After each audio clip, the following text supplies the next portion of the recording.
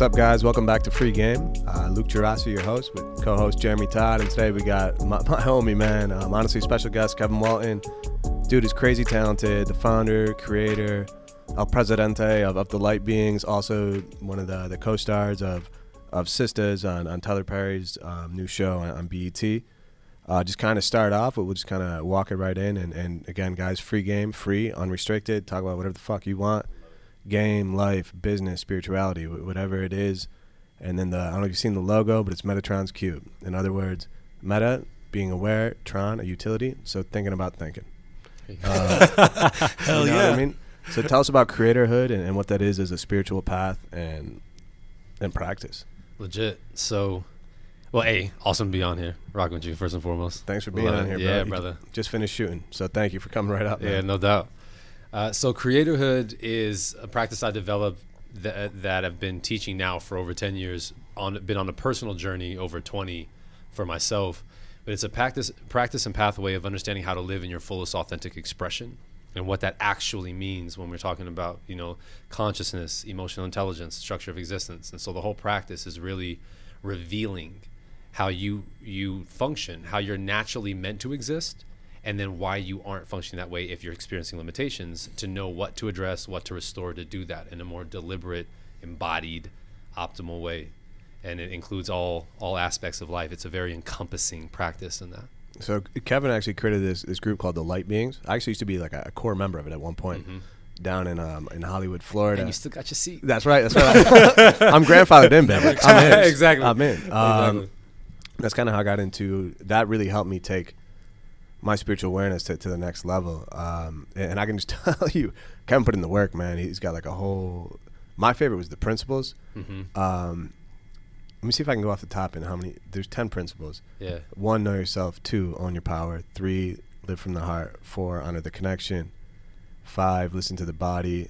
I'm correct Close. right now, right? Yeah. 6, follow your intuition. 7, take ownership and responsibility. 8, internal cause, external effect.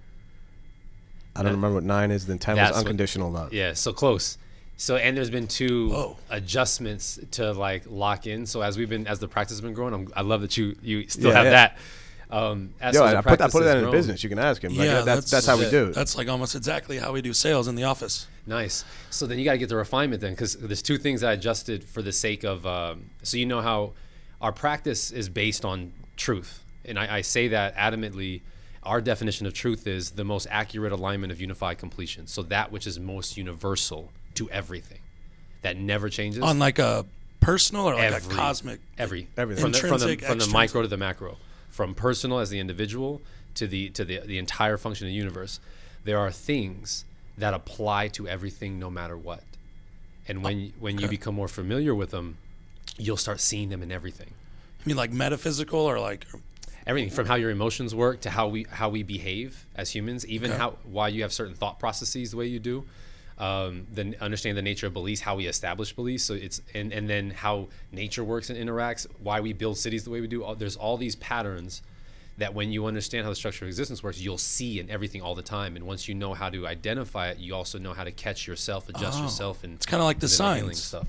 Yeah. When you're looking for it, Exactly. all of a sudden and there it's they are. always there. Yeah. So this practice is based on being able to start recognizing that, and it's based on a solid foundation of knowing how to have a reference point to guide you. Because a lot of people function in life without the clarity of a reference point, meaning that they know how to check in with themselves on whether they're coming or going, up or down, whether you're actually doing the things you want to do or if you're out of integrity with it. So is there any self-actualization you have to do before joining?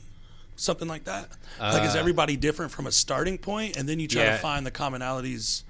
Yes. So there are certain things that everyone relates to regardless. Right. And the practice starts with that.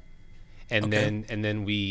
then as you start to get more of the information, more of the insights, you start seeing how it starts to fit you personally, or this other person personally, or a certain culture personally. Gotcha. Yeah. Okay. And it because it's designed the way it is, it starts off with a very clear notion of who you actually are beyond all your stories. And it's important to know that, because it's jarring enough to know just how great and magnificent you are beyond all your stories and what you can do with the awareness of that.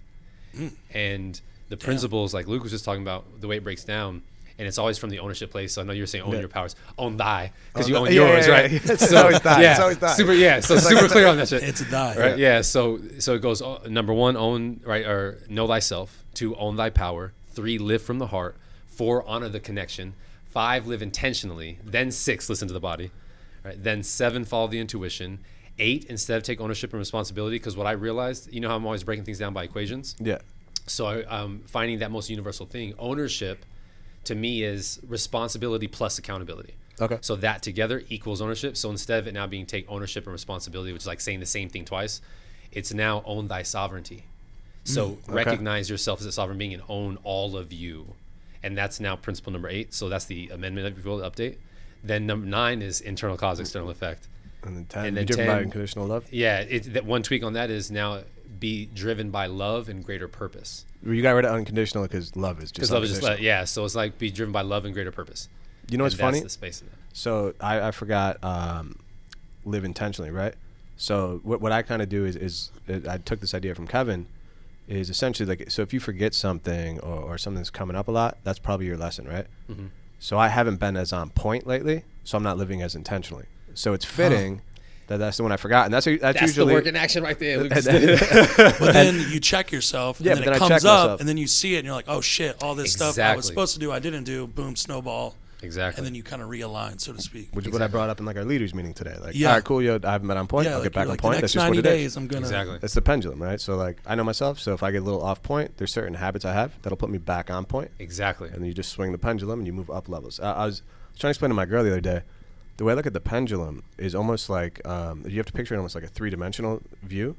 But you know, like those peg ladders where you like stick it in, you climb up. Yes. It's like every time you move up a level, the pendulum goes up. So you're still swinging, but now you're Right, at a but different it's level. Yes, I'm so glad you said that. Yes, because the notion is that you hear often is when people say, you know, I took steps backwards, or I'm Right. going back to square one, but you never go back to square one. You never go back to a place where you're less aware than you were the day before. It's almost impossible. Correct. Because just It's by like- you 'cause it's saying built- that means that you were You're aware, aware, that you moved back, which exactly. means you're so already ahead of yourself. Exactly. So the law of rhythm that or the system of rhythm rather, which is like the pendulum swing, is as you become more present and in command of yourself, you take more command of that system. So then its swing is held by your container of awareness. So every time you step up, it's just like Luke said, instead of it going like back down, it's like this is now the baseline you're playing at. And then this is now the baseline, so that even if you experience a limitation, it's still only meeting the edges of what this version of you embodies. So it won't be like, you know, going full all the way back. Even if you're doing some of the similar things you were doing, Right. you're still in a different space of awareness, no matter how long it takes you to restore alignment. You know what I mean? So you're almost in control of the pendulum moving. Command. Yeah. If you're more present, yeah. So if I'm not doing what I'm supposed to be doing and I'm aware of it and it's going backwards, I can snap out of it. And Exactly. You catch yourself. And that and the notion of what you just expressed, I'm very specific about words, and we have very specific definitions, as Luke will tell you, we know, is where I even had to make a glossary for the practice because we're that specific. Because I find that, It's like a 40-page packet. yeah, it's so legit. Like the whole practice, but it's even bigger now. Yeah. Because now we have all the phases set, and yeah. So it's that's wild. yeah, it's because it really is. It takes the notion of your multidimensional existence. So think about just how expansive existence actually is, and it's a way of breaking it down that you can live in that awareness, but practically live the human experience. Right. You know what I mean? You're so not that too it's clouded. Exactly, and it's not too abstract, and it's not Yeah. too just esoteric. Because there is a physical world. Exactly. And you're very much a part of it, right? Like You're we're in it. whether so or it's not, like, yeah. It's like, so how do you take those concepts and live it every day in a way that keeps you that tapped in, but keeps you that engaged? And so in this space, there's a thing I call the command surrender principle. And it's different than control and submission. So like command is the ideal, because what command suggests is that you understand you're the center order to all the potential of energy around you, right? You guide it, you direct it, and it's based from the internal out, internal cause, external effect. Surrender is the same thing. There's no surrender happening if you aren't in command. So it's like if I identify myself in my sovereignty, and this is what my standard is, and this is what I want, and this is what I'm going for, the surrender in me is so I'm open to everything necessary showing up as it will that supports me living in the embodiment of that. continuing to live that standard, continuing to do whatever, instead of thinking like, no, keep this away because I don't like it. It's like, but what if that's the thing that's going to bring awareness to you, and you'd want to uncover why you don't like it in the first place? Oh. Right. So, and then control is exactly that motion. It's where it's all based on things outside of you. Maybe if everything is the way I want it, things will work out. But when you do that, you're cutting off a portion of more abundant things at your disposal that you don't know, and it's all contingent on hoping that this limiting identity of me has all the answers to my life, which it absolutely does not, right? Because who you are beyond all this is where the answers live. Right. And the submission part of that is where we'll end up going like, fine, I didn't want it anyway. Like the checkout, the quit, the acquiescence, where surrender is no checkout. It's I'm open, but I'm also very clear about who I'm asking myself to be, what I do. And that relationship, command and surrender, is the ideal for everything in existence. Everyone that would be living as healthy as they could possibly live, as optimal as they could possibly live, with the most authentic relationships that they could have, and how progressive in business, it literally is contingent on that, based on the two generating appeals of operation, which is safety and significance, which we talk about, or not feeling safe and significant within, and then all you're doing is looking for ways to control and then submit, hoping that one of those actions gets you what you want, but it's never where it lives. Then that's where like all things like addiction come from. That's where all the other patterns that we play out consistently come from. I think that's Maslow's hierarchy too, right? Like it's the pyramid. If anybody's listening, I'm wrong that it's Maslow, but I think it's Maslow's hierarchy, where like before you can get to your next, the highest level is like self-actualization, but the lowest level is like safety and like food, right? So if you don't have that, you can't get to the next level. And you basically have to like get up each pyramid. So when you don't have safety, or you don't feel safe, you don't feel comfortable, then it's hard to get the signs and the deeper knowledge, because your main focus is you are animals, regardless of what we think about it. Yeah, we're smart monkeys, basically. Yeah.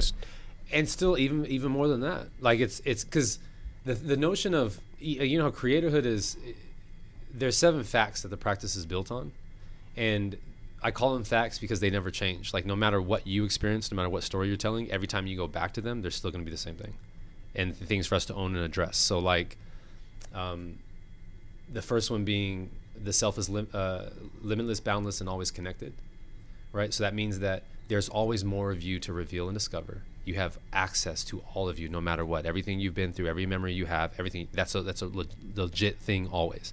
Even if because the mind's designed to want to keep the physical body intact and out of danger. So if things will be heightened emotional states and it doesn't know what to do with that energy, it'll block it out, right? But it doesn't mean that it's somehow out of your reach. It just means you have to do the work to open yourself up to access it. And everything's connected to scientifically through quantum entanglement. Exactly. Yeah. Exactly. And any two particles are always like aware. Eastern philosophy. Everything's connected in it. So, and you'll constantly tap into spaces where that happens all the time. Like the fact that people will sit down and tap into the same wavelength of thought and go, I could really want to, I was just thinking the same thing. Dude, that happens legit all the time with Luke. There's things that we do, or when you think of someone and they call you out of nowhere, like there's things that happen in us on a regular basis that we take for granted because we're not living in awareness of just what that actually reveals to us on a regular basis. And when you think about the way that life functions, and like you were talking about the hierarchy of needs is what you're talking about, right? So what we talk about in creatorhood is understanding how to live by a standard rather than a need, and the difference between both, and knowing that it's all contingent on the way we define experience. So it's not necessarily that you have to be safe, it's feel safe.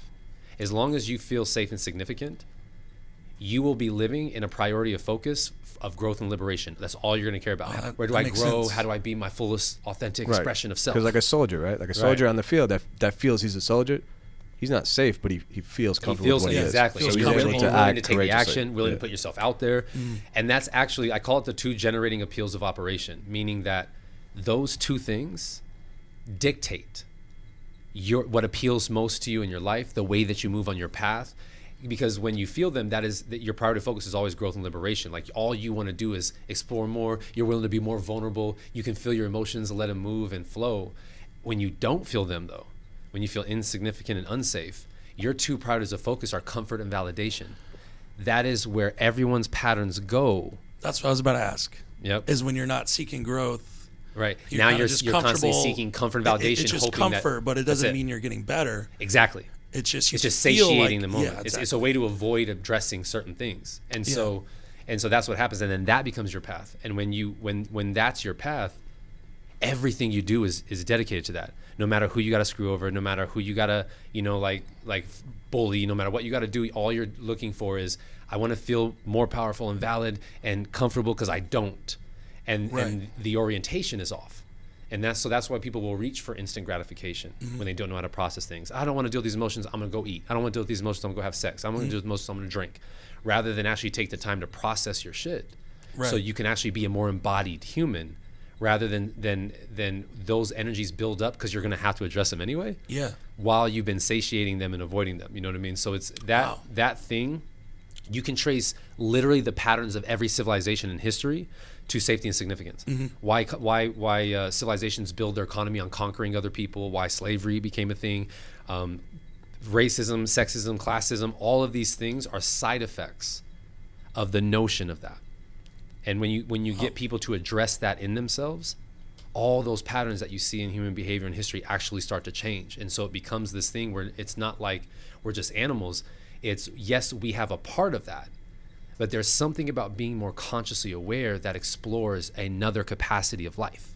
And so it's not enough now to say that we're just animals of beasts. It's like we're still something more.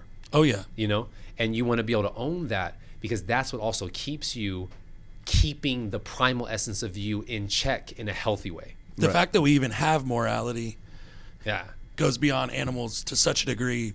It's been forever since people, you know what I mean? I mean, gorillas don't care. They're just going to eat and then kill each other and fight over, they're not really. But they do have, they do, even animals have a certain capacity of consciousness. Right. And in nature, there's almost like a built-in sense of morality, meaning that they feel automatically their connection to the all. Whereas human beings, we are consciously aware enough to have the ability to choose to do that. We've evolved to the point where in society and technological dependence, we're almost more brain and less heart, right? So heart I would just use as the metaphor for connection. I mean, that's how I see it. But actually, my girl had a cool little quote she said to me today. She was like, truth is the bridge to wisdom, and then our throat chakra is the bridge between the mind and the heart, right? So like it's the connection. So when we speak our truth, like the whole point is like the pursuit of truth, and that's what makes us different. And then if you kind of connect it even with, I love symbolism, obviously I always have. I just love it. But so mythology, true or not, doesn't matter, but the symbology of it is dope. Yep. And Orpheus from Greek mythology, he was like the greatest lyre player, right? And lyricist and poet and singer. Right. And his songs were about God and creation and creatorhood, and they brought man from animal nature more into the human nature. Yep. And his songs were so good that they were better than the siren songs. So when Jason goes to get the Golden Fleece, he's sent on this guaranteed to fail mission, and he takes the Argonauts, and they're on this ship, and the sirens come up and they start singing. So the sirens, for anybody that's listening that's unfamiliar with Greek mythology, the sirens are a group of like almost evil mermaids that have these beautiful songs that when man hears it, he's unable to resist it. And their sole purpose was they were created as, malicious, I don't know, mermaids, I guess. It's fucking weird, but it is what it is. But these like sexy, malicious mermaids, but their whole purpose, they can only exist as long as their song takes man off of his path. And you think about some of the bad music out there, right? So he's taking, the sirens are singing, and Jason and them are all getting ready to go over there. And then Orpheus gets up and plays his song. And he wanted to go on the mission with Jason. He's like, I promise you, I'll be the reason you succeed.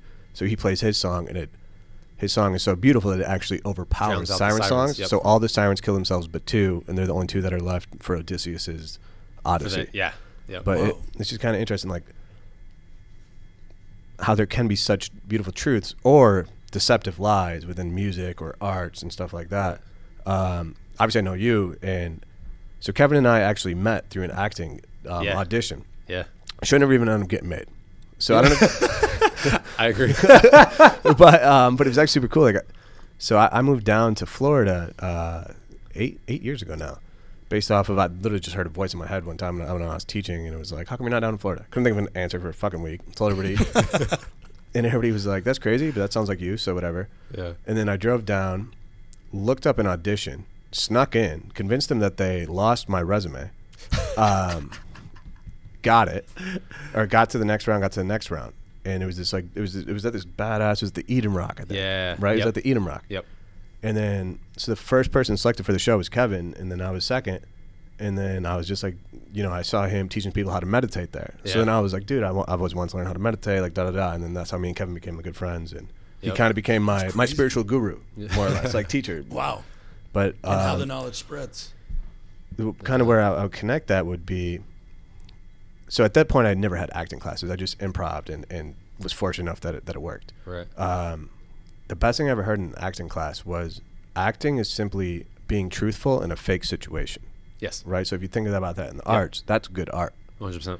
And then bad art or bad acting is like somebody's overacting and they're trying to overdo it and they're faking it in a fake situation and just like double whammy. Exactly. That's an interesting way to think about it, honestly. It's so cool. Like you would think, it's like right? you put yourself in someone's shoes and you try to act as truthfully as you would as you would to the moment in the situation. story. Exactly. Right. Exactly. Even though the story is a story, but you're trying to draw real emotion. Right. It's like you're having a real experience of the story and you're presenting that to the world. Right. And we all, as the audience, when you're witnessing someone authentically embodying that expression, and it lands for you. Like you watch the movie, and you're like, oh, or like I feel someone these emotions. cries, yeah, and it makes exactly. you You're with cry. it, yeah. As opposed to people, and you're like, ugh, they're overselling it, right? Yeah, like yeah. You just, Nicolas Cage. I was thinking he overacts the shit out of everything, Wait, dude. I can't Nicolas watch Cage it. is not a good actor? I thought he was incredible. He's got a bunch of great movies. I mean, Ghost Rider, dude. Come on. But I just always think of him as like an overactor, right? That's funny. but what I was gonna say is, how do you use that in your current role in Tyler Perry's Sisters? For sure. So you're basically the heart, the chick's romance, right? Essentially, like a love interest, because it's almost like she's torn between me and her previous partner, like her ex, and it's this ongoing thing. But we're starting to grow together in that dynamic. But she still has this pull towards her ex, is the narrative. And what's cool for acting too, for me, is, and I've mentioned this to Luke plenty of times.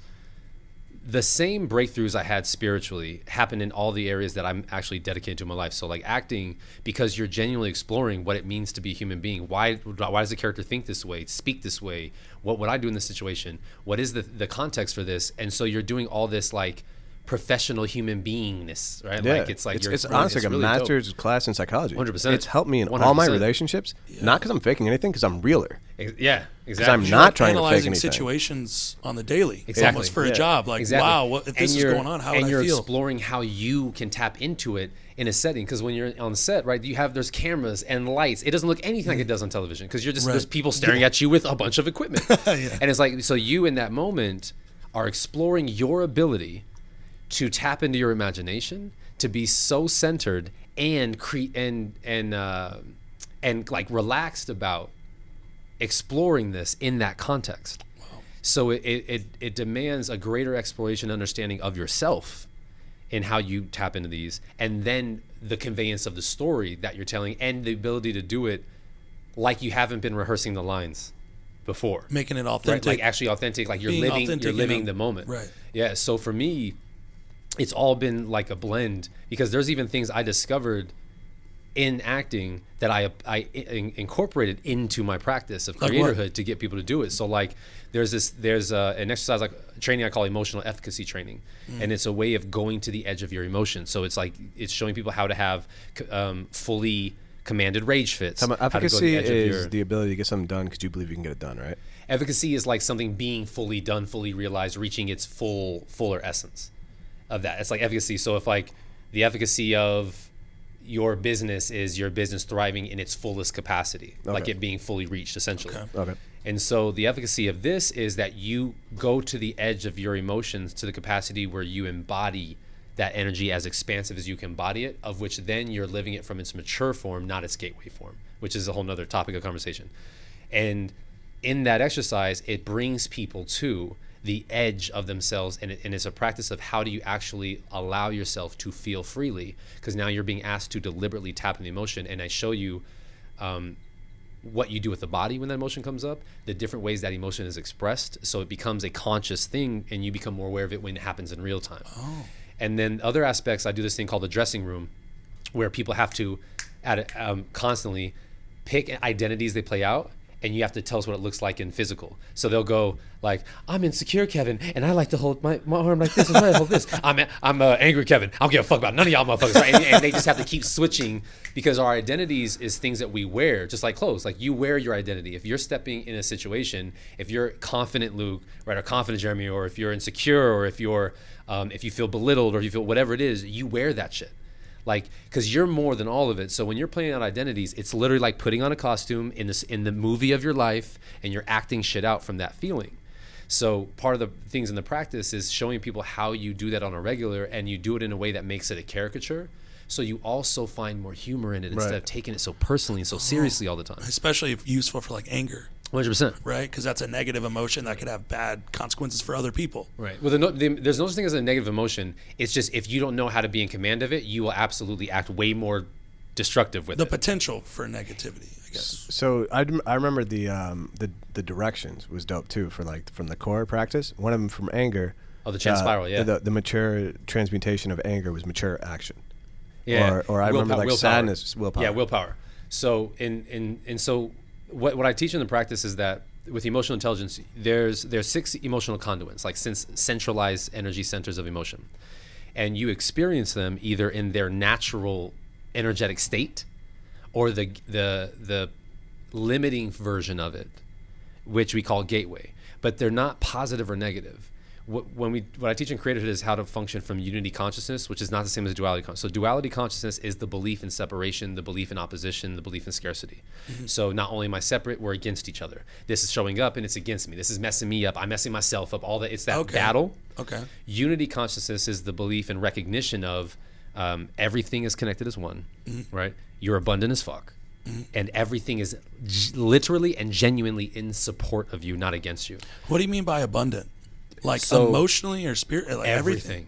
That you have everything necessary at your disposal in the form of a resource to truly live, give, be, receive everything you possibly could in life. That's so important, because right now with all the woke lords and all that, powerful. Yeah, 100%. You know what I mean? I feel like in the woke community, some people demonize abundance, but then they'll be like, oh, I'm going to manifest, whatever. Exactly. And they don't put in the work. And right. They ignore the material reality. And it brings up stuff for them, right? Because you know how there's a primary rule to emotional intelligence, and that primary rule is if I know how to identify and process what I'm feeling, I'll always take responsibility for it.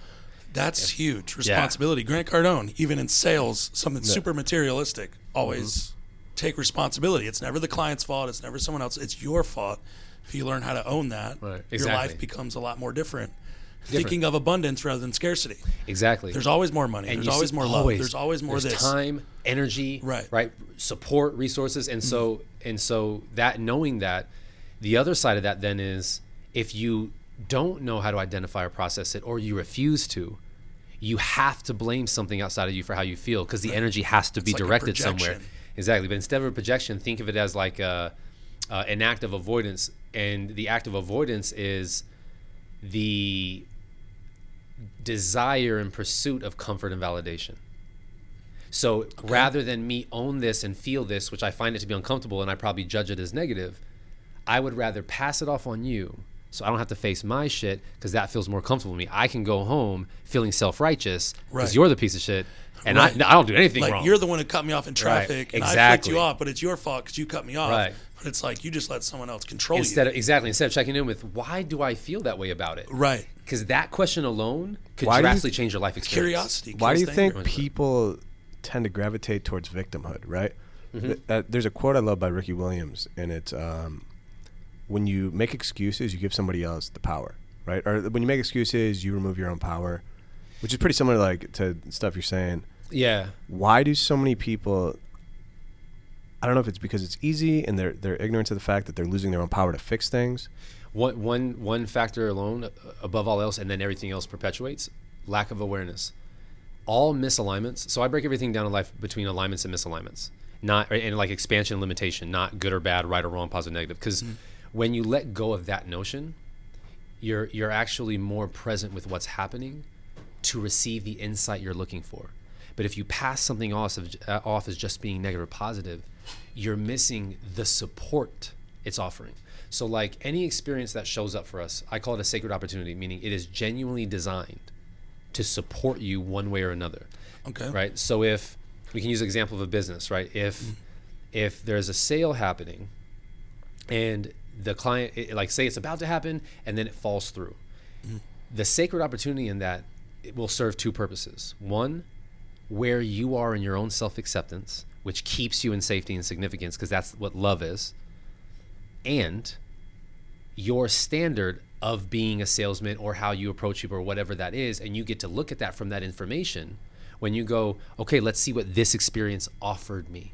Cool, I felt betrayal come up for me. Cool, so I feel betrayed because we had an agreement. So let me honor betray Kevin, and then let me explore what that means to be integrated. So now if, say, something comes up like that, instead of diving into that victimization of playing out that narrative of you did this to me, you go, okay, so what happened in notion that that's the route you chose to take? And then people now have to face their stuff. And now you start creating, because the reason why this is so, to me, I'm so adamant about this is the whole journey of creatorhood as a practice, the whole purpose of the Light Beings, why all this was created, is to support genuinely, and I mean this wholeheartedly, the evolution of humanity. It's not just a cool self-help development like, oh, maybe I'll just be more at peace in my life, though you do want that. Right. It's also, what would it look like for a species and civilization to be in full ownership of itself, in full synergy together, and then look to create what you can do from there. So then the notion of being able to own ourselves in these moments is, cool, instead of blaming you for how I feel, I'm going to process this. Then I'm going to have a conversation with you because something about this interaction is providing a wealth of insight on approach to people, understanding the business, all these different aspects, and what I actually want in my life. Okay. You know what I mean? And then you get to do that. And so then you look at it from those two places, how I feel and what it shows me as a standard in my life. So there's no like true negativity. At all. It's just growth opportunity. That's it. I got to explore what it was like for me to feel betrayed or, or this should have happened and it didn't. Maybe I should have worked harder and didn't. Right. And absorb it, learn what that feels like, and then see what you can learn so that next time maybe it doesn't happen the same way. Exactly. And not only next time it doesn't happen, that you get more deliberate about what you want to experience. Okay. So you know what I mean? What I was going to say is that to me, that's like my biggest concern. That's a huge part of why I want to make the podcast.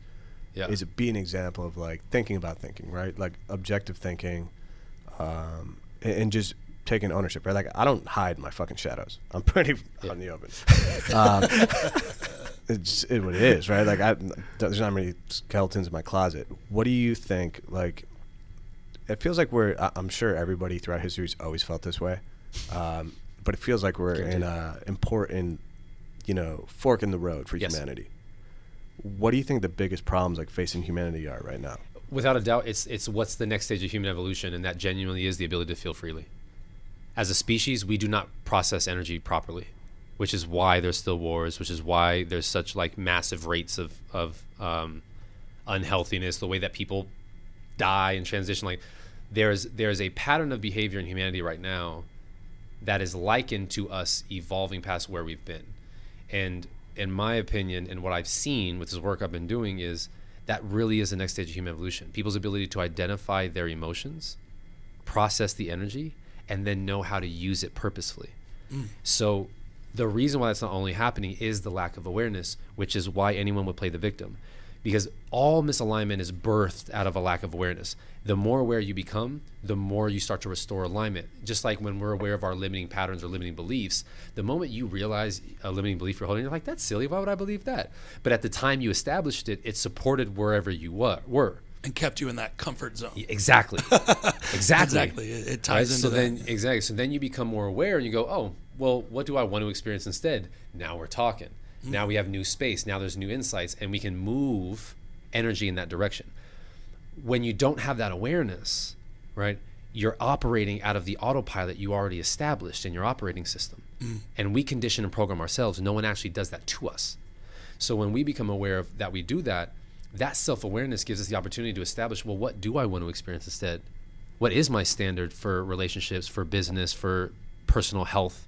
Yeah. And so us in humanity, This self-awareness now is bringing us to the important aspect, because what you're witnessing around the world is where people are wanting people to change what they do so they don't have to deal with their feelings. It happens in relationships, happens in society, all these things. And then you see the mark of when people don't feed into that, the benefit that happens for the whole group, because now people have to face their feelings instead of it be acquiesced. So, and this is what happens even in relationship dynamics, where if partners are saying like, I don't like the way this feels, I want you to stop doing that thing. If you don't uncover why your partner's actually feeling that way, you're not going to get to the root of how they could start living in a more aligned, healthy, thriving place. They're just literally wanting you to be responsible for their safety and significance. Just like you'll never be responsible for someone's happiness. You'll never be responsible for whether someone feels safe or not.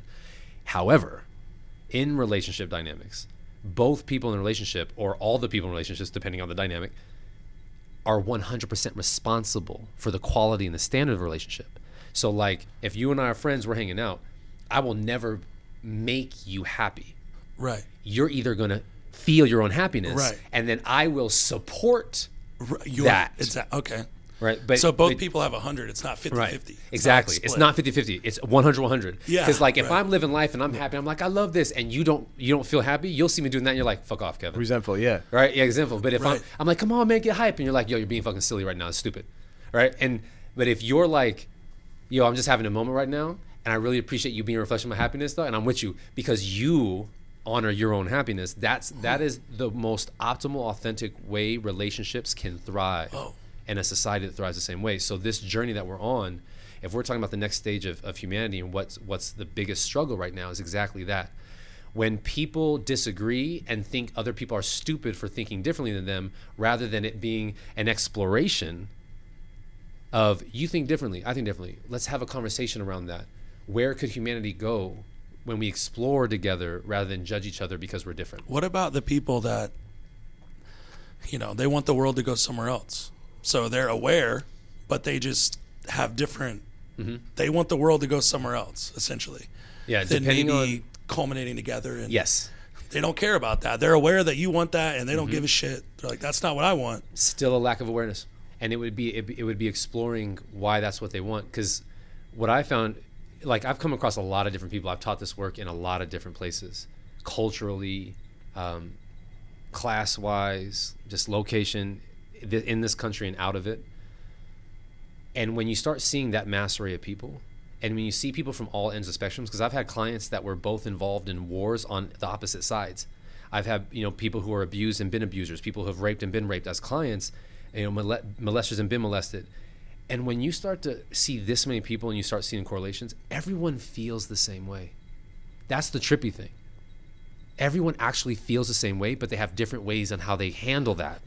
And it plays out. So if someone goes in and down, like, yeah, I am insignificant, none of this matters, and they abuse themselves, they end up correlating with someone who's physically abusive outward. And the person that's physically abusive outward is like, I don't want to feel this insecurity, so I'd rather take it out somewhere else to feel more powerful. And it's almost like a parasitic relationship. Exactly, it's like what it is. Because it's literally that reflection of, now what it's actually designed to do, when we talk about everything being in support, is it's actually designed to show both people where they're playing out the misalignment. Here's where you're not facing your shit. But when you're not that aware, you just reinforce the story until someone becomes aware enough to be like, all right, enough. And then they set a boundary, break this pattern. I'm not putting up with this anymore, right? That you don't have to judge other people to change. Like, you don't have to go, you're a piece of shit, so I'm leaving. It's, I'm no longer living in this type of relationship dynamic. Okay. Right? And that's responsibility. Exactly.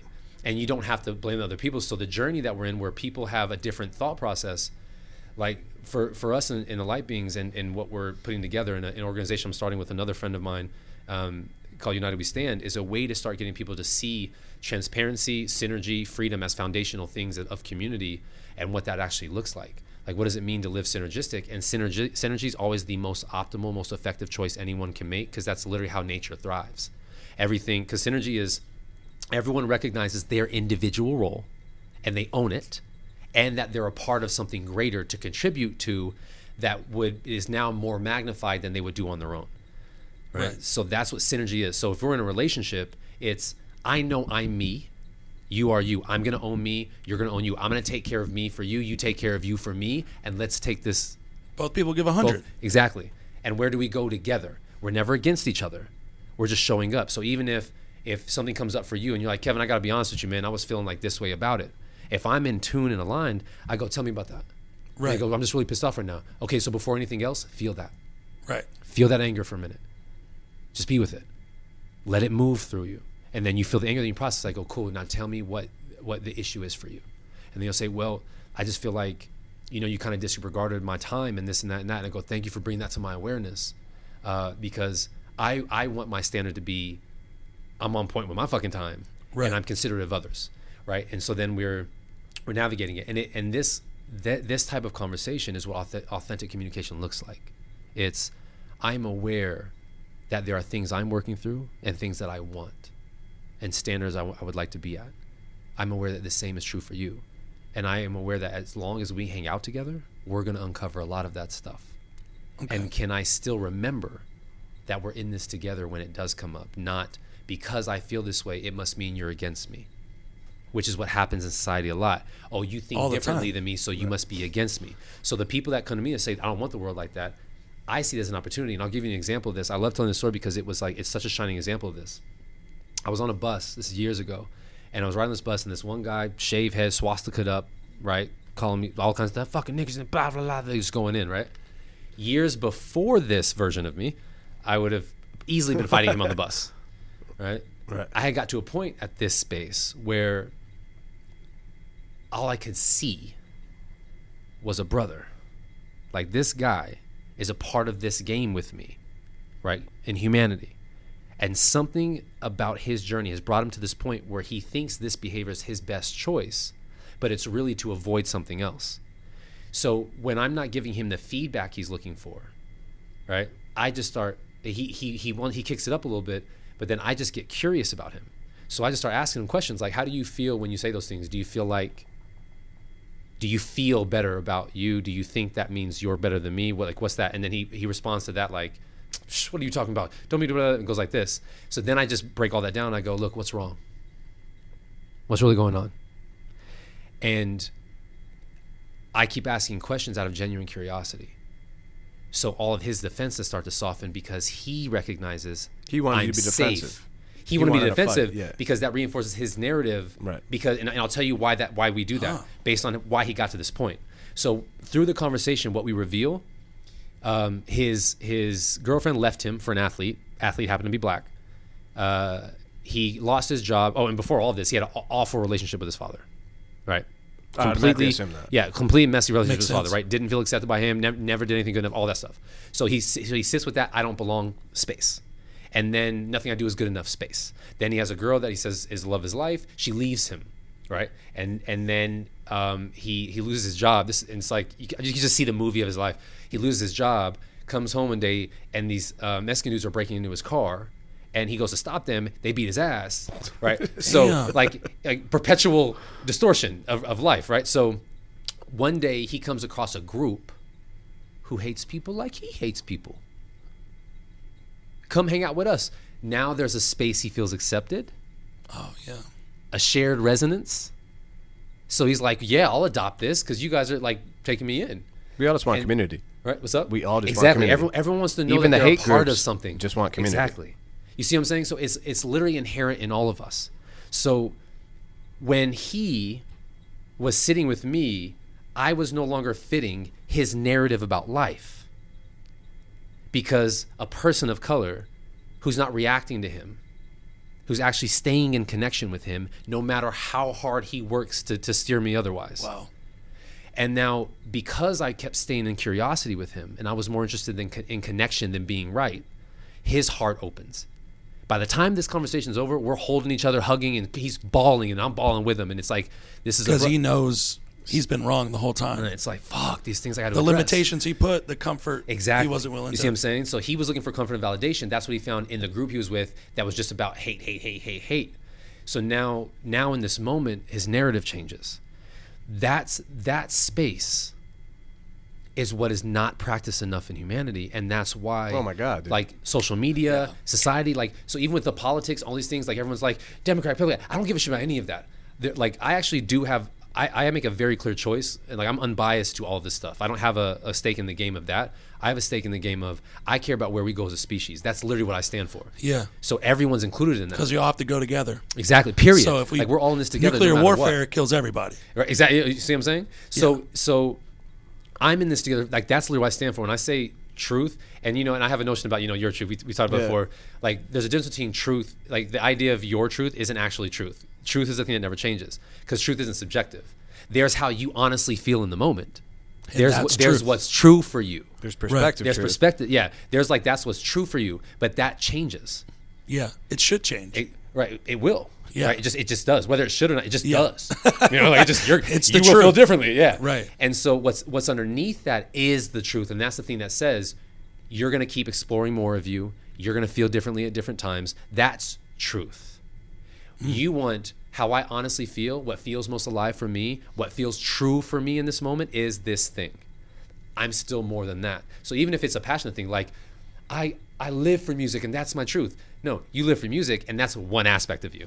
Right. You also live for a lot more other things than music because you're still more than that. Of course. So in the nation of the practice with truth is realizing that underneath everyone's bullshit, underneath all the stories is the truth, which is you are a part of something greater than you. And you are that greatness inside of you.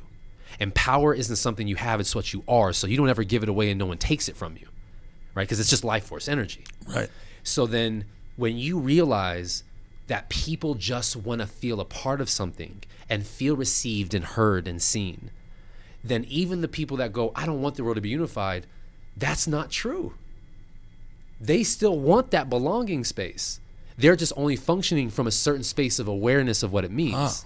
Just like building America. We want to have Declaration of Independence, but don't include slaves and don't include the Native Americans. Right? It's like, it's not all inclusive. So it was built on a misalignment, even though the premise of the idea is solid. Right. In writing, functionality, it works. Right. In practice, they fucked up. Right. And that was a lack of awareness. You see what I'm saying? Like, because it was uncomfortable for them. Like when it came to the notion of talking about, and even women, like when they still treated women in sex classes, like all men should be free, but don't include women in that either. Yeah. It's like there's all these aspects of it. So all those misalignments left unchecked lead to louder and louder distortions. And that's where you see the buildup of using someone's skin color as a stigma for difference or better than or worse than. Using someone's sex orientation as a way to do that. Using someone's class as a way to do that. Anything. Yeah. Those are all the ways when we don't know how to process our own feelings and then reinforce the self-righteousness of that, we create the divide. But the divide still isn't the optimal thing. Nature is going to find its way to synergy, whether people like it or not.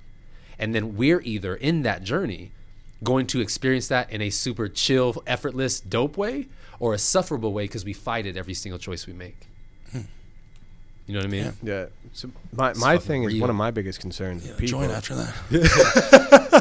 Wow, that's incredible. One of my biggest concerns with people is I mean, it's just piggybacking on that.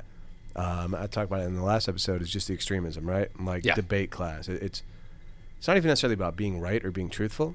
It's about not being wrong, right? So if you look at politics, most political ads aren't about what the candidate's going to do. It's what the other guy. Yes. So the other guy's a dick. Yes. Yeah. Exactly. And that was actually one of my main complaints in the Georgia. For the Democrats, all the ads were, these people suck. And then the Republicans, all the ads were, well, these people suck. I was like, are any of you guys doing anything? Or are you just telling me they're not good? Dude, yes. Like that's like, what the heck, man? Yo, I was included in two Instagram preferred friends groups on both sides. So like someone brought me in one for Trump and someone brought me in for Biden. And I didn't prefer, mirrors. Literally everyone was saying the same thing. So weird. And they just had no clue. Like but there was no conversation between them. It was Talk about an echo chamber. I mean, exactly. Jesus. And that's what's happening in the world. Is like, unless you are more aware to catch it, you're going to constantly look for ways to reinforce your own bias. Exactly. Right? Yeah. And because you just want to feel right in that space of, so even if someone else is wrong, it's like you don't even want to feel right. These people don't necessarily want to feel right. I mean, they want to feel right. They just want to not be wrong. Exactly. Right. But I'm saying when I say they want to be right, it's they want to be right that they're wrong. You see what I'm saying? Like, people are still looking for that, no matter what. Yeah. It's like, as long as I can still feel a sense of, right? Then I'll reinforce it. And so what this journey is, and what I do with Creatorhood, is a way of getting people to have to face that. And instead of looking for ways to cop out, looking for ways to excuse themselves, looking for ways to avoid, you actually realize you're safe enough to face it, safe enough to feel it, safe enough to move through it, and then safe enough to create something greater beyond it. And like, we'll get people in rooms that have all kinds of conflicts together, and it's a charge clearing where you get them to look at each other and then address what feelings are coming up, but not you make me feel, just I feel, because no one makes you feel anything. Right. So it's I feel. And then once that part happens, they take ownership. Now we start talking about the way they experience whatever. And when people share their experiences with you, it's not actually a projection. It's still a reflection in your reality. And here's what I mean by that. Even with so you know how a projector works, right? Mm-hmm. It takes an image inside a machine and then it displays it on the wall. What you're witnessing wherever it displays is the reflection of the projector's reality. Our lives are like that. If I were to come to you and say, you're an asshole and you're acting like this and that, and you're not, I'm not projecting my story on you. I'm genuinely telling you what I'm experiencing. I'm telling you my story on the wall. Right. You're then going to look at that. And your experience then is someone showing up in my reality, saying this to me. How do I feel about that? And that's your story. And if you can own that and they can own theirs, now we have a conversation of, here's where I'm working through these things, here we're through, and what do we want to experience instead? How we want to approach each other instead? And that creates a whole different dialogue. The ownership part, though, is not negotiable. It's mandatory. Yeah. So, I mean, I think you're going to say kind of understanding, but what would support the world most right now, in your opinion? This kind of just naturally transitions. Right, exactly that. Yeah. Ownership and genuinely feeling freely. Like, one of the easiest things to show people, one of the simplest exercises in the practice is when you feel something, sit down and do nothing. Literally just be present with it. So when people have anxiety come up, it's like, anxiety is not a disease, by the way, right? It's literally a side effect of not processing the emotion of fear and not having a reference point for yourself.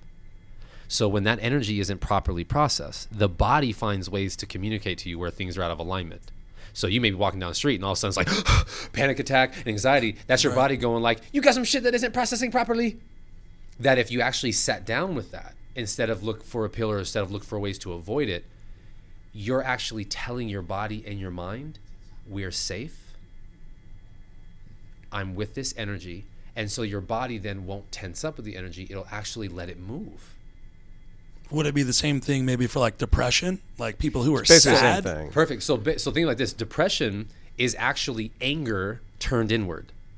And what I mean by anger turned inward is that if you feel sad about something or guilty about something, and then you think you're wrong for feeling that, or like, I shouldn't be sad, I should be happy about it, then you have a judgment on yourself, and you take this very powerful energy, which is anger, and as a gateway, the mature form of anger is willpower, right? Meaning the will, the guiding essence of the power you are, right?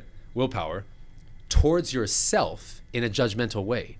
So you take this massive amount of energy that's literally designed to take things from spirit through all kinds of dimensions to be a materialized expression on yourself.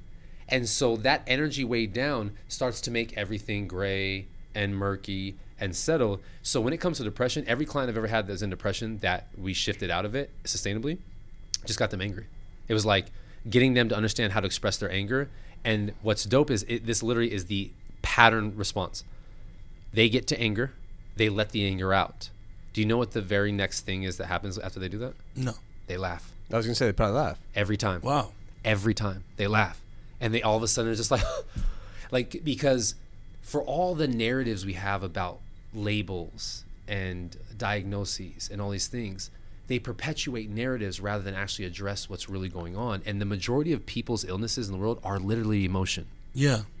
It's things not properly addressed and attuned. I don't know how to process these things, so they can manifesting themselves in the body. Exactly. And then you do things that reinforce it. You eat things that reinforce it. You do play out things that reinforce it. And so the next stage of humanity, the thing that people can use more of is owning themselves, feeling their feelings, and being willing to have an open, honest, vulnerable conversation. That humanity would change in a day. Yeah. And I think a key thing too would be throwing sense of humor. Yes, actually have fun with it. Yes, like have fun with it, right? Like you got to laugh. So I mean, playful. literally today, I think about it all the time. I'm telling you, like, it's weird, but when things are going absolutely terrible for me, I usually just crack up. Legit. So like when I was getting my business started, I was like, I'd be sleeping on the floor, like getting it rolling. I'd wake up, scream like "fuck" in the morning, and then right after that, I would just like crack up and laugh. This morning, I was going for a run. I went grab a coffee right after. I'm crossing the street. There's a car coming, so I go to speed up. I got like this new white hoodie on, spill it on my left arm. So I go to switch it over to my right, spill it on my right. I stop in the middle of the road and just start dying laughing. Legit. And I can see the car processing this and just looks at me. And I was like, I don't know. And then he starts cracking up, right? Wow. But I haven't taken myself seriously Exactly. probably since I developed synesthesia and everybody thought I went crazy.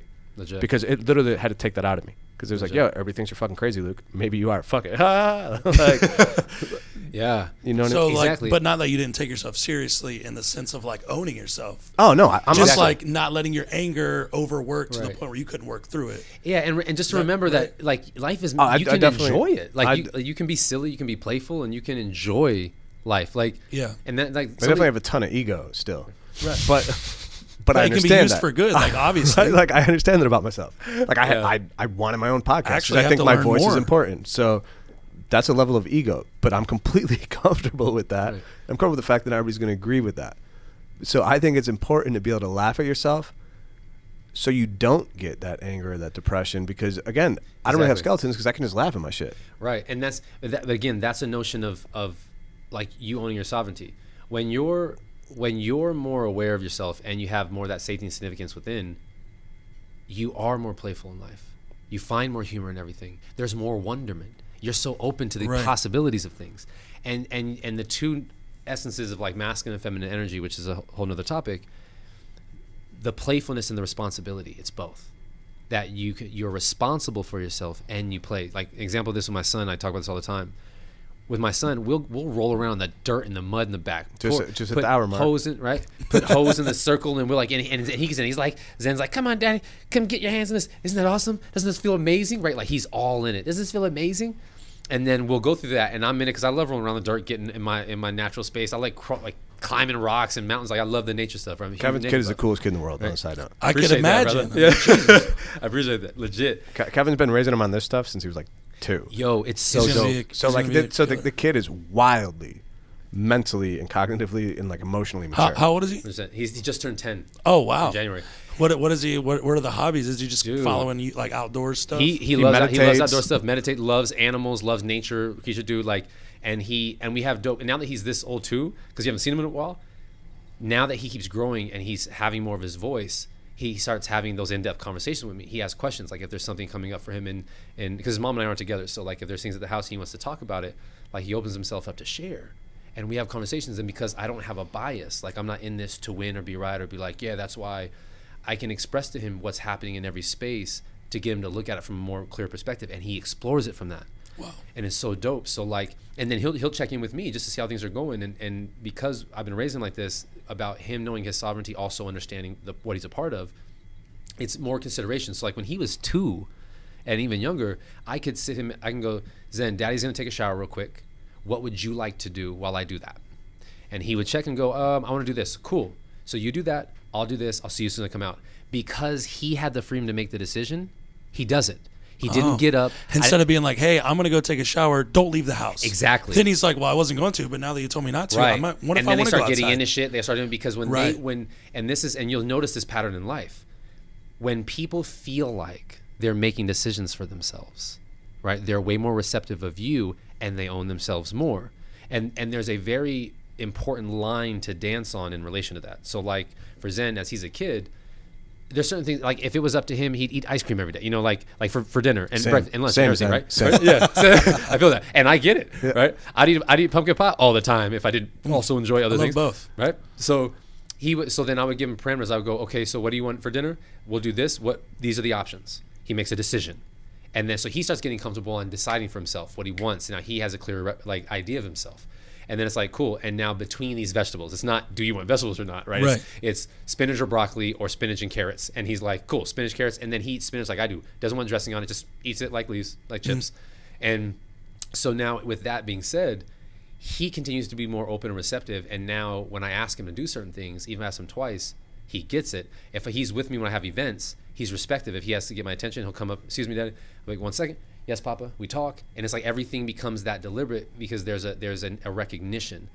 And now in the space where he's at, like what I was mentioning with the responsibility in play, we can roll around, we do all this stuff, and then I get up and I go grab a towel and put it on the floor, rinse ourselves off because we're wet because I don't want to track all that stuff in the house. So there's the raw play essence of life. And then he understands that too. So he's like, yeah, I won't track this. I won't just go in reckless abandon, smear mud all over the place, even though I love the chaos of it. Because as a kid, like they're chaos. Like I bring clothes out of the dryer, I start folding them. His natural inclination is to run and dive into the clothes while I'm folding them. I was like, oh, look at that. Well placed together clothing. Destroyed. Because that's the energy of playfulness. And then he knows there's a time for it and another time to be more responsible, put your clothes away, and he starts to do that on his own. So there's this space I find with life and with other friends' kids that I've had a chance to play that with, and even my god kids I help raise, I'm watching that unfold in them more. And then I started realizing when I got teenager clients and parents who wanted me to work with their kids, or I started noticing other people in their teenage years and I started reflecting on mine, that's where the rebellious teenager phase comes from. All the times parents or other authority or guardians use their physical size or role as a way to get what they want instead of synergy, meaning work together to guide. So like instead of telling Zen, because I said so. I used to get that all the time. We all got that. It's like that was the note of that because that I era. said so, because I'm your dad.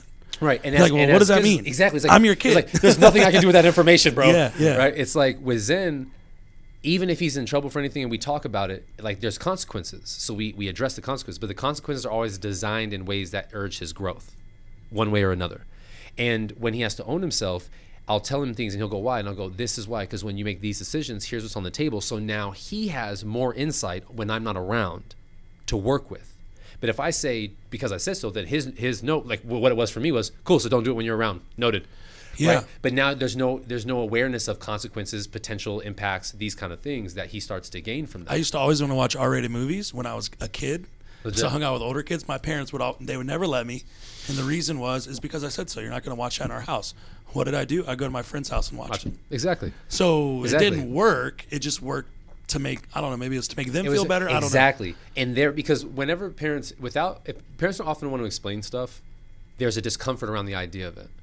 And part of the issue with parenting up into this era was a lack of vulnerability.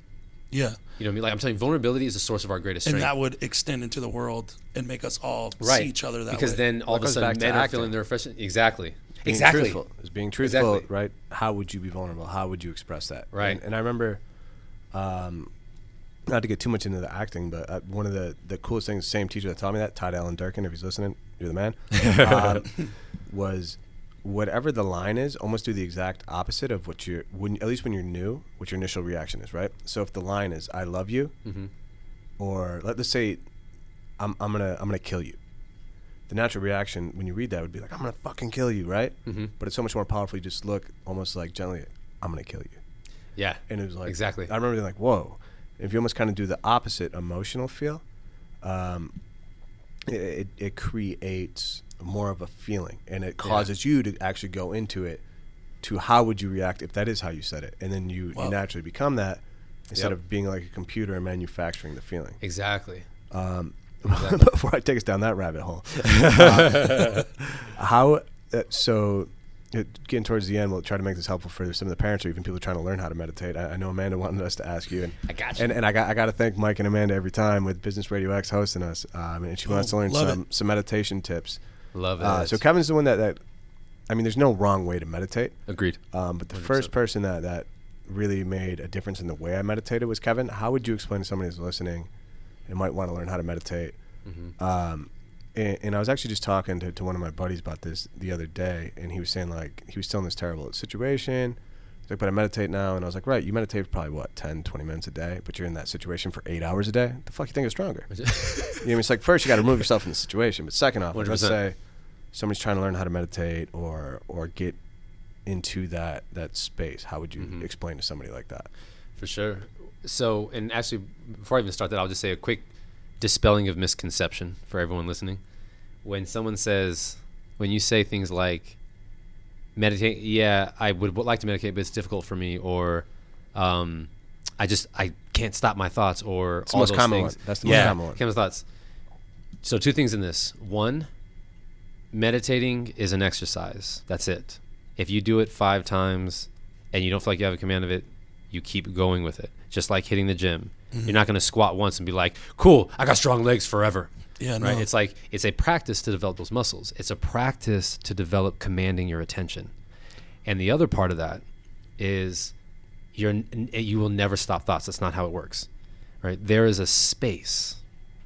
Like, thoughts are streams. They're a constant running torrent of energy, right? Just constantly flowing out of ideas. This is a whole nother topic. Sign up for my course if you want to know more. Right?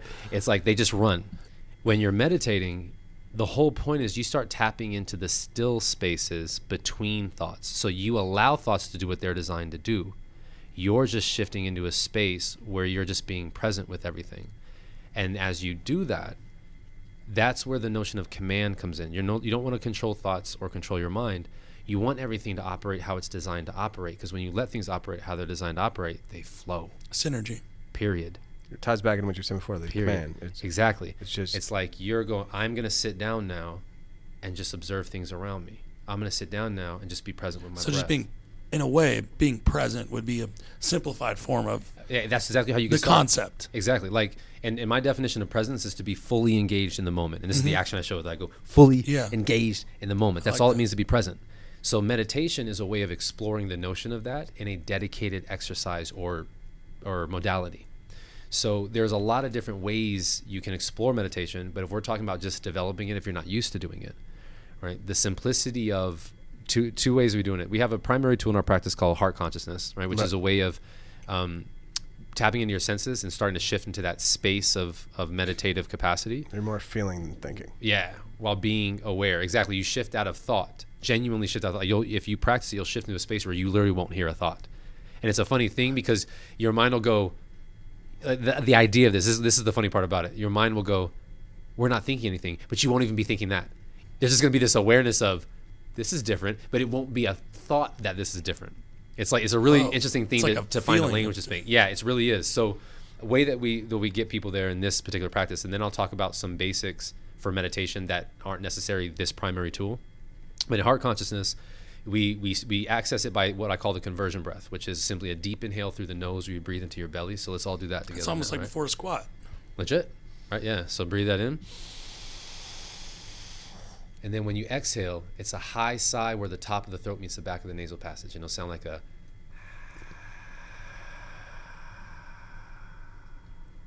And let yourself fade out. You practicing this? Okay, cool. Making sure you're with us. Okay, so let's do that again. A deep inhale through the nose. Then high sigh, fade out.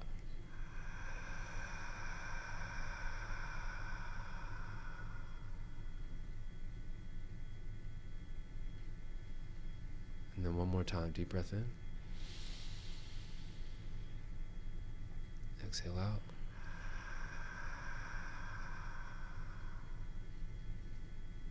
And now just notice everything that you hear in this moment. Just be aware of everything that you hear.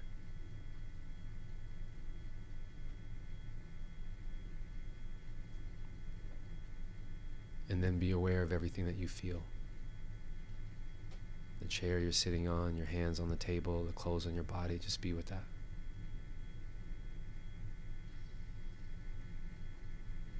And then be aware of everything you see. Just look around the room. Just notice different things, colors, textures, shapes, patterns, dimensions.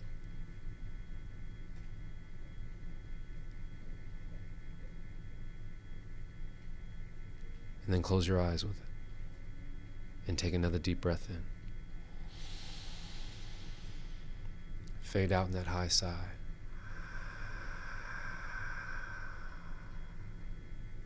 And keeping your eyes closed, just notice everything you hear again.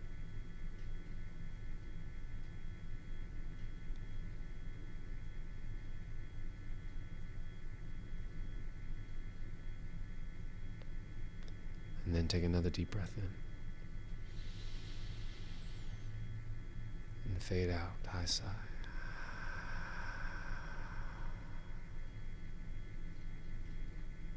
And then just slowly open your eyes.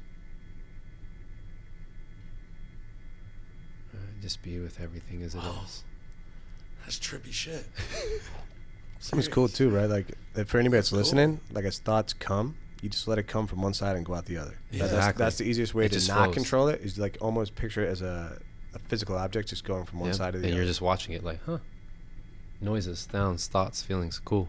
And you keep practicing that, and then you're gonna stay in this space where you'll literally be observing it all without any definition or label. So it won't be like, this is a microphone. It's gonna be like this, right? There won't be a story to it. And that space is where you start shifting beyond thought. And so just the practice of the conversion breath alone, right? Breathing in and letting it fade out.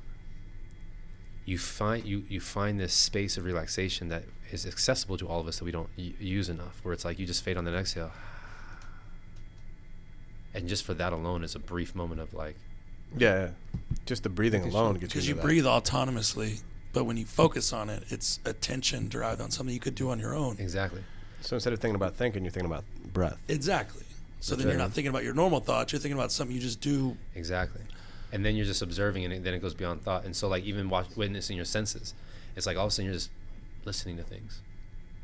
And you're just like I felt like my hearing was for a magnified, second right? magnified. Your It's sen- your like I was on senses step mushrooms. up. Your senses, exactly. Well, because when you do mushrooms, the reason why your senses are heightened is your default setting. That's what psychology actually calls it. It shuts off. So your default setting actually dulls your senses. And when that turns off, your senses actually get heightened. Tighten. Because the default setting of physical reality leads you to the default setting of the truth of your existence, which is spirit. Spirit pervades everything. Right. So, and that's what the heightened space Yeah. is, because in that space, there's nothing in the way. It's literally just the full resonance of all things that you experience. It's really dope. We were talking about this with Rock last time from Revive Wellness. Shout out to Rock, man. That dude's Rock the man. he's awesome. Honestly, we're 2 for 2 on guests right now. You and Rock Yeah. kill it. Our listeners are going to gain a ton, right? Love it. So like, it's interesting. Just we I was explaining that to him, and then after he had a bunch of questions about it and stuff like that. But it was just kind of the way the media portrays some of these like psychedelics or different things like that, right? It's the way the media used to portray marijuana in the 90s. Exactly. Like, somebody hits a joint and then they're flying on a ceiling. Right. Right. You smoke weed for the first time, you're like, It's what? not- yeah. And it I thought I was creates a going to fly. Yeah, exactly. That's This what I isn't did this happening for. at all. Yeah. And you lose all trust. Yeah. You're like, fuck, they're lying to me the whole time. Jesus Christ. This is Web of bullshit. lies. Well, yeah, man. It's just kind of cool. So, but before we ended, last question I wanted to ask you was, what did the Light Beings offer to that as an organization for, what would help the world the most as an organization and community? Shit. And So- technically, side note, Yeah. you guys are officially considered a spiritual group. Ministry. A ministry. Yep. So Wow. Kevin's considered a minister. Mm-hmm. So if anybody wants to get married, hire him for that too. Yeah, indeed. I've already done a few. Yeah, and yeah. So I got the Light Beings, the distinction as a ministry, with creatorhood as our spiritual practice, and it's been dope to explore that angle too, which is a whole nother topic of conversation when you realize, We'll have you on a couple times. Yeah, Every yeah. time you're up shooting with Tyler Perry, Doc. yo, consider it done. Yeah. First off, you got to show Tyler Perry this so we can get a little more insight to your thoughts, and man. Yeah. We actually, we have beautiful conversations, him and I, like about the different belief systems, our spiritualities, and this respect. And it's always cool to see where we resonate and where the differences are. And he's so open to having those conversations. He's so personable. It's really dope.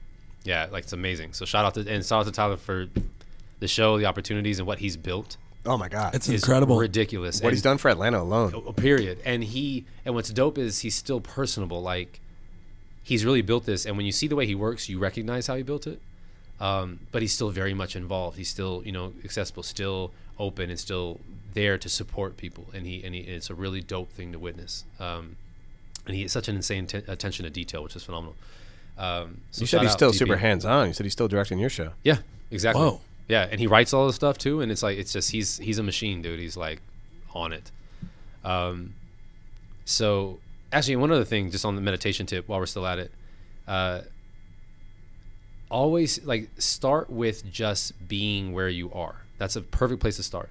You don't necessarily have to close your eyes yet. Just breathe and literally just pay attention to things, and that process will start developing in your mind the notion that you're safe enough to just be where you are.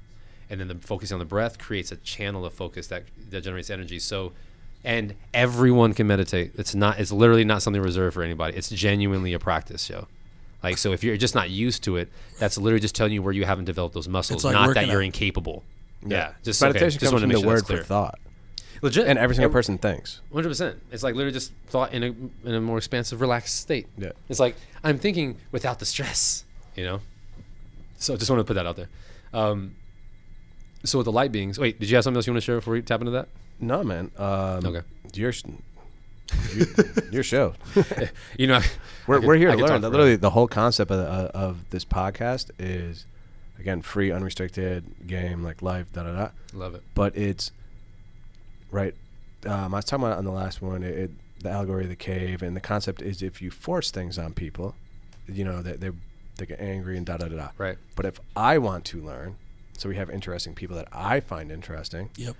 and You we learn have together. open dialogues, then people can see learning happening 100%. in a Instead of being like forcing instead of people. yeah, instead of a Exactly. 100%. Exploring different ideas, 100%. live, unfettered. Exactly. Yeah.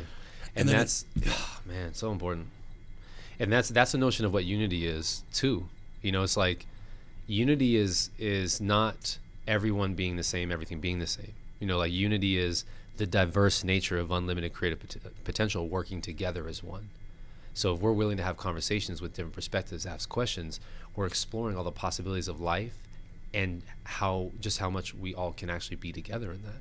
And we can have arguments, we can have disagreements, and still recognize that we still honor each other, love each other, connect with each other, all those dynamics. And that's such an important piece to the evolution and is, to me, what the light beings represent. When I started the light beings, it literally prompted out of two things. You felt like you were called to do it from the source, right? 100%. I remember that story. Without question. Like there was things that started showing up, because even this journey for me being a spiritual guide, transformation specialist, was such an organic evolution. Yeah, because I watched it happen. Right, yeah, like you saw. Dude, I didn't sit out with that shit. It was I was telling Jeremy, for those of you like listening that don't know Kevin, so me and Kevin were homies. So like I would go over to his house, we just hang out, and we just shooting ideas off each other, and people just literally, swear to God, just show up to his house, just ask him life questions, and then dip. Legit. So then it got to the point where he just organized it for Wednesday nights. Yeah. It got to the point where like 30, 40 people would be just showing up. Yep. Just to ask you And questions. then, yeah, straight up. And then, so then he created like the core, right? Like a group of us to kind of help with that. Yeah, to develop the practice with. Yeah, and it was and then like, it was just from then just and it bloomed. It was so cool because like I watched it happen organically. Like it was pretty cool to kind of be on the inside. Well, not Legit. kind of. I was. You were on the inside. Yeah, like, legit. You were very much a part And of that. then, So. and then one day yeah. I just felt called. I was like, yo, I have to go dominate the physical world. I'm gonna go do sales. And I literally said, I was like, yo, I have a feeling I'm gonna make a ton of money. If you guys end up needing it, I'll help you get like a big like farm with like acres. Exactly. Right. And then I was called him about the other day, and he was talking about Bobby Spot, his Yeah. boy that he's staying with, the stunt guy. Yeah. And it's kind of like, yo, maybe Atlanta might be an area. ATL's a shit. Right, legit. So there's all this dope opportunity with it. So the light being started in that premise where, because I was never shy about sharing this stuff, and that's why I became such a prominent person to go to, because also the information would land for people was the other thing. Like it was just a constant flowing with, and because I didn't have a bias, it was like I would hear what you were sharing, here's what I offer to it. And I also had to grow into that embodiment more, because I had to deal with my own misalignments to be more embodied in the first place, and there was plenty of them. Because when I first started tapping this insight early on, younger, it was super revolutionary mindset. It was You're like, growing the whole time too. yeah, so I was like, crush the system with the truth. And I was like, that's something still misaligned about that, right? So I had to evolve out of that. So with the light beings, what prompted the final stage of really launching it was, two things. One is people kept coming to me saying, I love talking to you about this stuff because I have no one else I can talk to. My friends think I'm crazy. My family thinks I'm crazy. I have no idea what I'm tapping into. Things don't resonate the same. I just wanted people to show them that they weren't crazy and they weren't alone. Right. Like you're tapping into something, and it's also something I have insight on, so I could offer that. And so it organically grew into this guidance role. And then I kept feeling this call of like start a group, bring people together more, bring people together, like really bring people together with this premise. And then it landed finally in a dream where I was sleeping, and this dream came through, and this figure and being came in my dream. I was like, okay, it's time for you to start the group. Go start it.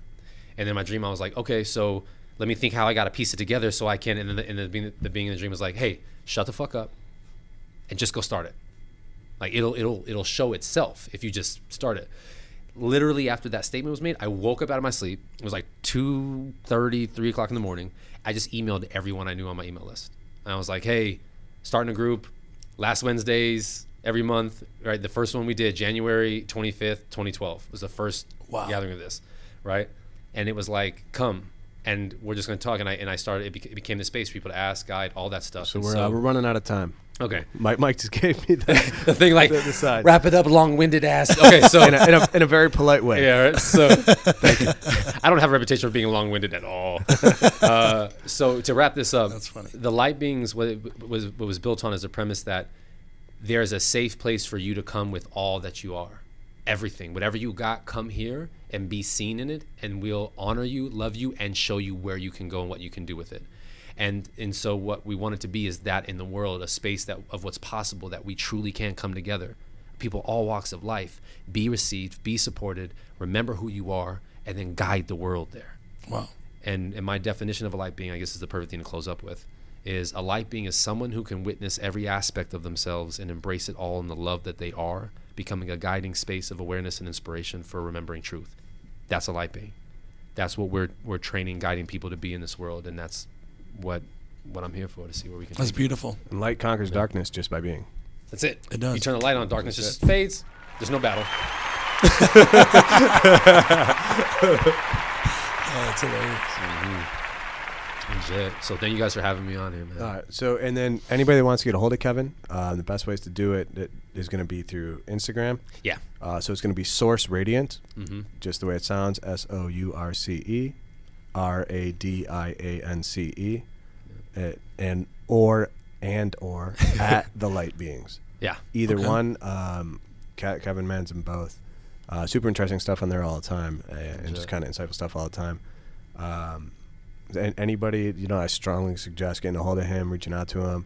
And he's got workshops and stuff like that all the time, like the Divine Masculine and teaching all those other classes ones. on all of it. Yeah, the course of the Creatorhood and information on masculine and feminine relationships, parenting, just living in greater optimization. Parenting sacred alone, life. I think, Yeah. might be one of the biggest things you might be able to help people with.